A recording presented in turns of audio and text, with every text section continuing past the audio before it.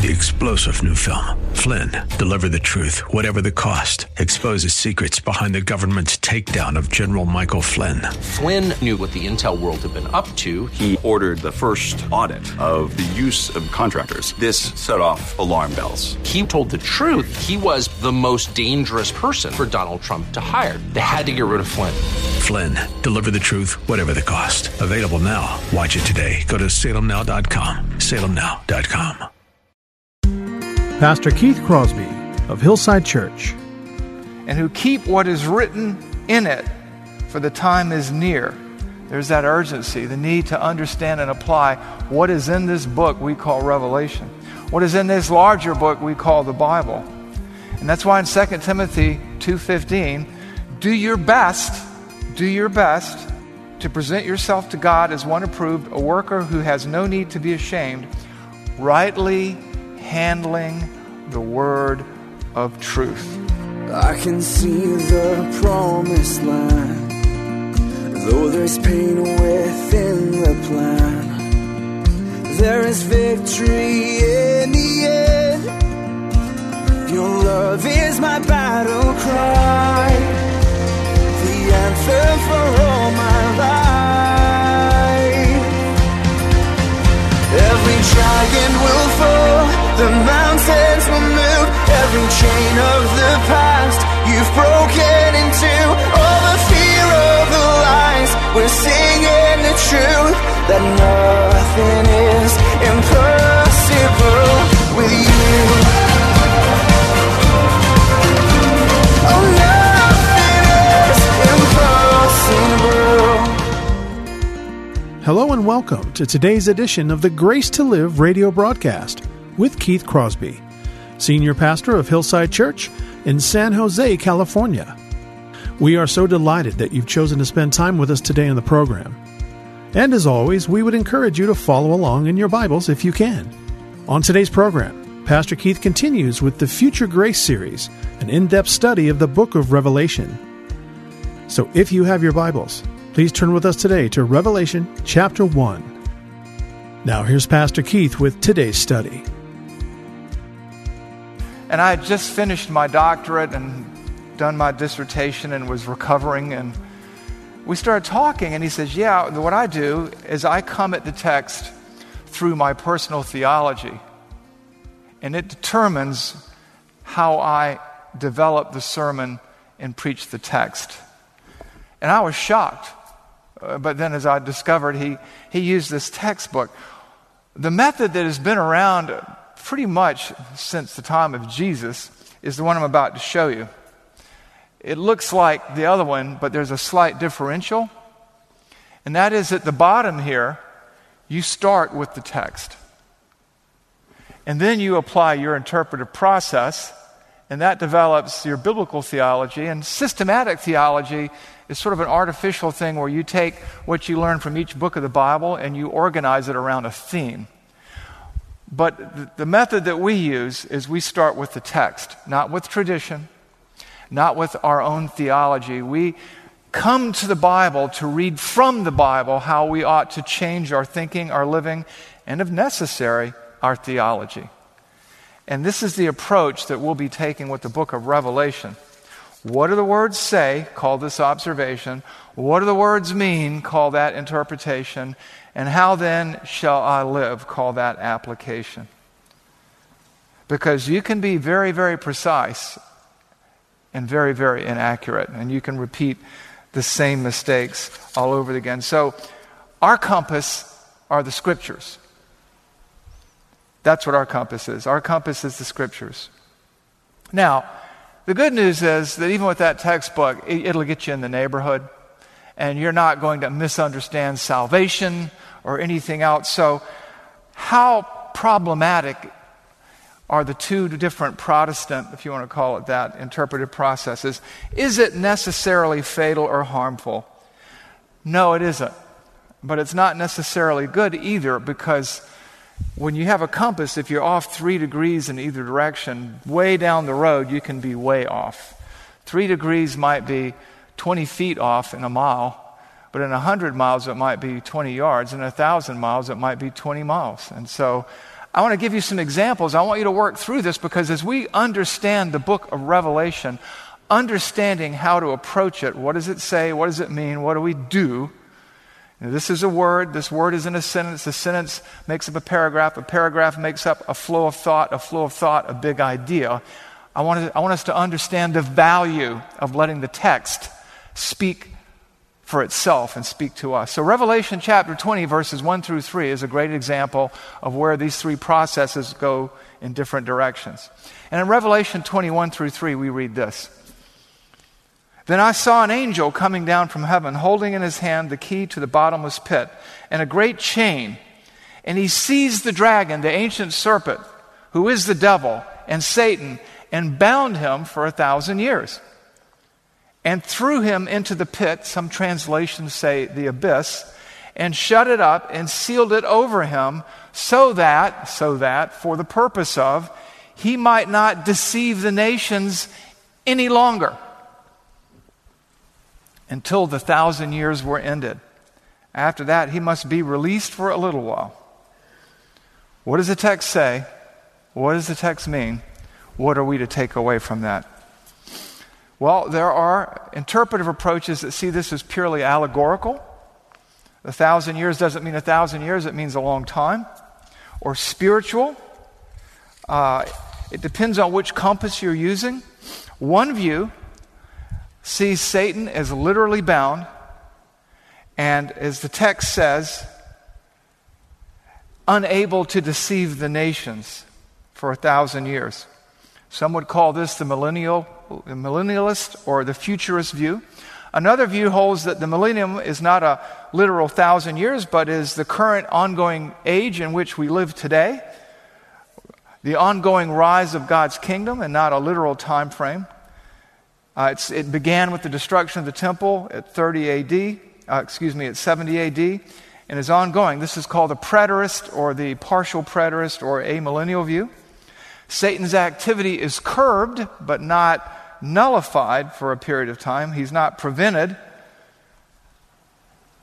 And that's kind of tough, because the text kind of says he's put in the pit so he can't deceive.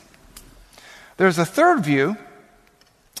It says that we are living in an era that is evolving into a golden age where we will make the world mostly Christian, and at the end of this glorious time when peace and justice begin to reign worldwide as the world gets better and better and better and better, at the end of that time, as we make the whole world Christian, Christ will return to rule in person. That is called the historicist, or the post-millennial view. Satan's power is ever decreasing as a golden age evolves and develops. Three very different interpretations, none of which would seem to keep anyone out of heaven. Sometimes it divides churches and the people of God. But here's the problem with that. Just like the wrong information will keep you from the right house in the right neighborhood and late for a date, we want to be accurate in our handling of God's Word. And so we don't let our theology define the interpretation of the text. We let the text define our theology and interpretation. There's an old joke about eschatology. Pastors like to tell jokes. Everybody likes to tell jokes. Most of the time, pastors don't tell jokes very well, so this will probably be one of those times. And it's this. There's the premillennialist view, there is the amillennialist view, there's the postmillennialist view, and there is the panmillennialist view.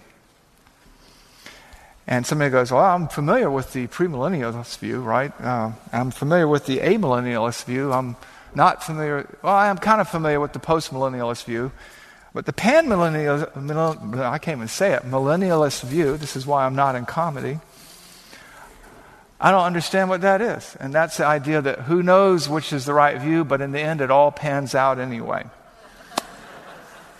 Then the panning out punchline, even with an incompetent joke teller like me, is always good for at least a snicker or a laugh. But here's the tricky part.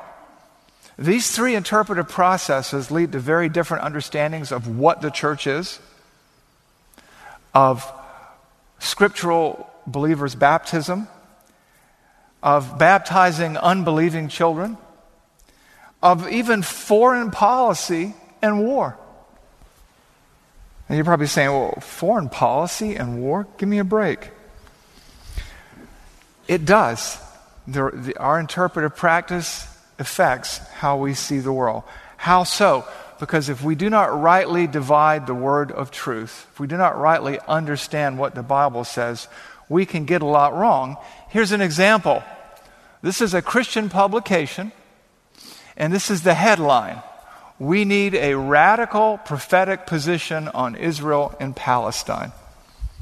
And the idea here is that the occupation of Palestine by Israel needs to come to an end, and we need to do something about that. The next slide kind of continues along this. This is a later publication, same later article. It says, U.S. Christians can't ignore Israel's ongoing occupation of Palestine. And it talks about Gaza and the Palestinian Authority and things like that. And basically, when you see stuff like this and you see institutions, Christian or otherwise, defunding, their endowments and penalizing the nation of Israel, you understand the importance of an interpretive process, because Gaza, Palestine, parts of Saudi Arabia, parts of Iraq, parts of Syria belong to Israel. And the only occupation that's taking place are these countries and these people. And you don't want to be on the wrong end of that understanding. The idea that we need a radical prophetic position on Israel and Palestine is contra-biblical.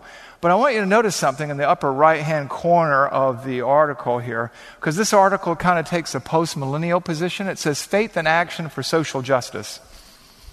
The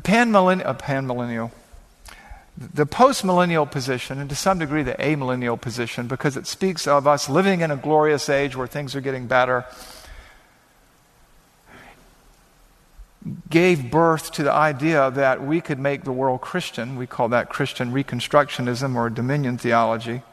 That we are here to create a utopia and to put the kingdom of God here on earth by our own hands somehow, some way. As instruments of divine providence, undeniably. But at the end of the day, postmillennialism is where you get things like liberation theology, the social gospel, critical justice theory. And it's these things that have lent themselves to detaching some of the mainline denominations today in America from the Bible and forgetting what God's prophetic plan is. And it is radical, and it's got nothing to do with what they're writing about. So we just can't hope that all these various and sundry interpretive approaches somehow pan out, because they will not. They will eventually lead to three very different destinations. And that's why we read in Revelation 1:3, blessed is one who reads aloud the words of this prophecy, and blessed are those who hear and who keep it, and who keep what is written in it, for the time is near. There's that urgency, the need to understand and apply what is in this book we call Revelation, what is in this larger book we call the Bible. And that's why in 2 Timothy 2:15, do your best to present yourself to God as one approved, a worker who has no need to be ashamed, rightly handling the word of truth. Remember that each verse has one single interpretation, although many applications. Our job is to discover what the author intended and apply its significance to the time in which we live. And as we know, God isn't done with Israel. The church has not replaced Israel. How do we know that? Revelation 1, 4, and 7. John to the 7 churches, 7 literal churches that are in Asia, a real place. Grace and peace to you from him who is and who was and who is to come, and from the 7 spirits that are before his throne. Behold, he is coming in the clouds, and every eye will see him, even those who pierced him. And all the tribes of the earth will wail on account of him. Even so, amen. And then, how did we let Scripture interpret Scripture so we could understand even those who pierced him last week? Zechariah 12:10, and I will pour out on the house of David and all the inhabitants of Jerusalem. House of David never refers to the church in the Bible. Inhabitants of Jerusalem refers to the inhabitants of Jerusalem. And I will pour out on the house of David and the inhabitants of Jerusalem a spirit of grace and pleas for mercy, so that when they look on me whom they have pierced, they will mourn for him as one mourns for an only child, and weep bitterly over him as one weeps over a firstborn. Why is this significant? Because God isn't done with Israel, and neither are we. We need to be very careful about how we treat Israel, our attitude toward them. Why? Well, we talked about this too, right? Genesis 12, verses 1 through 3. What does that say?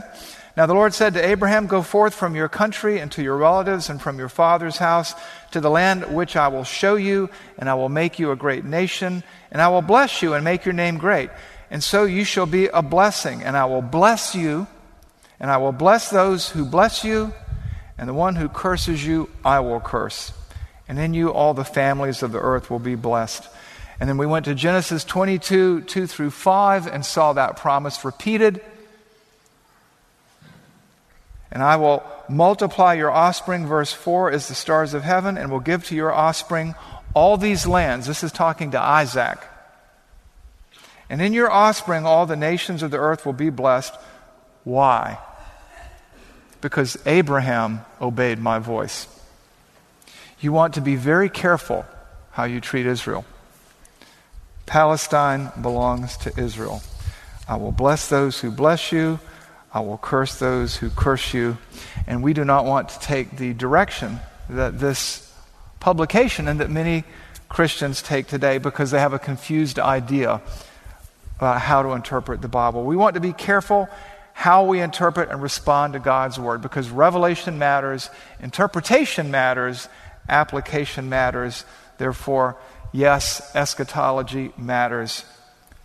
There's a right way and a wrong way to interpret Scripture, and sometimes a miss is as good as a mile. And even if you end up in the right neighborhood eternally, you want to end up in the right house before that. And ideas like we need a radical prophetic position on Israel and Palestine has no place in the church of God. Blessed is the one who reads the words of this prophecy, and blessed are those who hear and who keep what is written in it, for the time is near. Do your best to present yourself to God, a worker who has no need to be ashamed, rightly handling the word of truth. Which ties into our scripture reading, doesn't it? Matthew 7, 24 to 27, the end of the Sermon on the Mount. Everyone who hears these words of mine and does them will be like the man who built his house on the rock, and the rain fell, and the floods came, and the winds blew and beat on that house, but it did not fall, because it had been founded on the rock. Everyone who hears these words of mine and does not do them will be like the foolish man who built his house on the sand, and the rain fell, and the floods came, and the winds blew and beat against that house, and it fell, and great was the fall of it. As we study the book of Revelation, we want to pay heed to the words of Jesus in this book. And we want to take a simple, natural, common sense reading of the book. We want to recognize symbolism. We want to understand and see word pictures and figures of speech. But we want to follow the discourse. We want to follow the thought, the line of thought and reasoning through the whole book. And we don't want to allegorize here, spiritualize here, without a system. So I'm not here today to attack any particular eschatology or theology. I'm here today to prescribe a method of understanding what Revelation says, to keep us all honest, to keep us all headed toward the right house in the right neighborhood the first time. And that is, what do the words say? What do the words mean? And how then shall we live? Because interpretations matter. And interpretive processes matter because they lead to application. And we want to be as careful and as accurate, not merely precise, but accurate, truthful as we can be.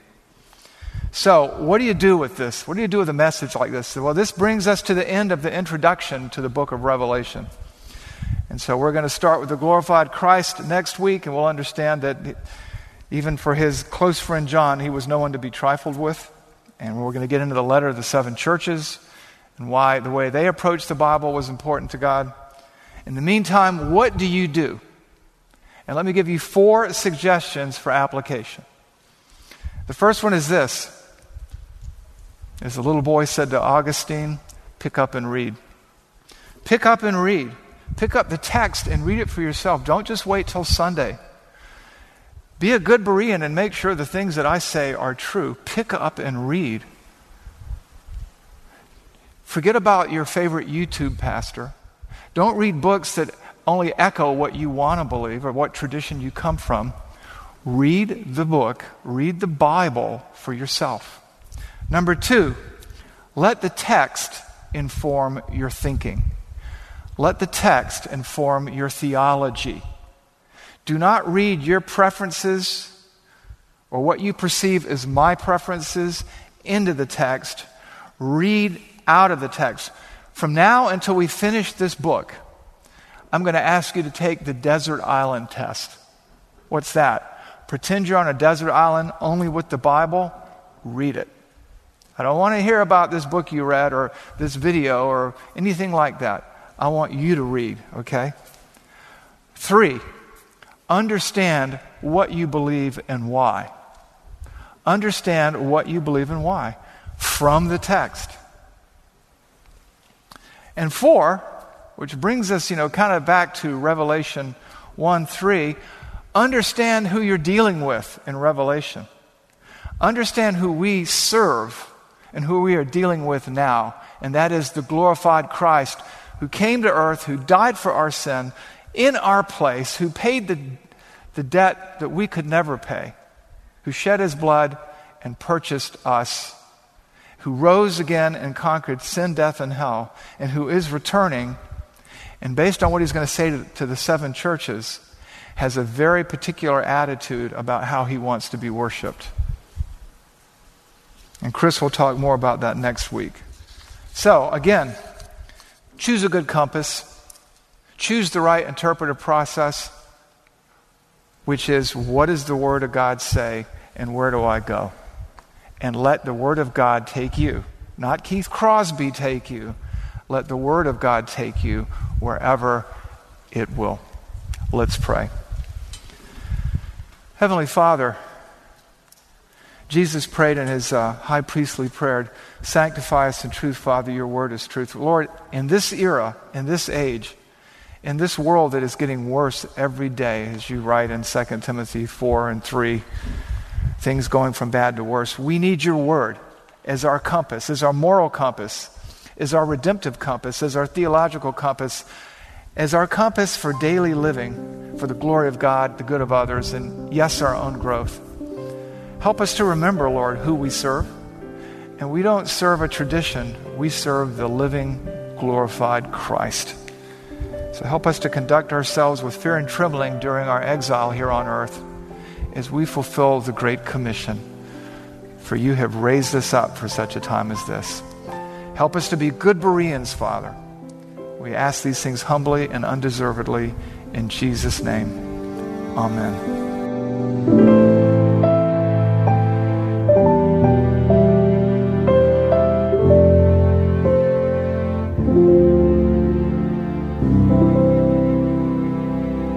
Pastor Keith Crosby on today's edition of Grace to Live. We are so blessed that you've chosen to spend time with us today studying God's Word. And if you'd like more information on Pastor Keith or Hillside Church, here's how you can connect with us. Our mailing address is 545 Hillsdale Avenue in San Jose, California, 95136. The church office telephone line is area code 408-285-10 269-4782. And you can connect with us on our website, which is gracetoliveradio.org. There you can check out archived messages of past sermons and also listen to Pastor Keith's weekly blog. And please remember that the Grace to Live radio program is a listener-supported ministry outreach of Hillside Church if you'd like to partner with us financially. Again, all of these things are available to you on our website, gracetoliveradio.org. Also, I'd like to remind you that Pastor Keith and the staff here at Hillside always look forward to hearing from you. So if you'd like to drop us a note, you can email us here at keith@hillside.org. Well, we hope that you'll join us again next time for Grace to Live. But until then, I'm your host, Kevin Reeves, and on behalf of Pastor Keith and everyone here at Hillside Church, it is our prayer that the Lord will richly bless you. And thanks for listening. Nothing is impossible. Every giant will fall. The mountains will move. Every chain of the past you've broken into. All the fear of the lies. We're seeing the truth. That nothing is impossible with you. Oh, nothing is impossible.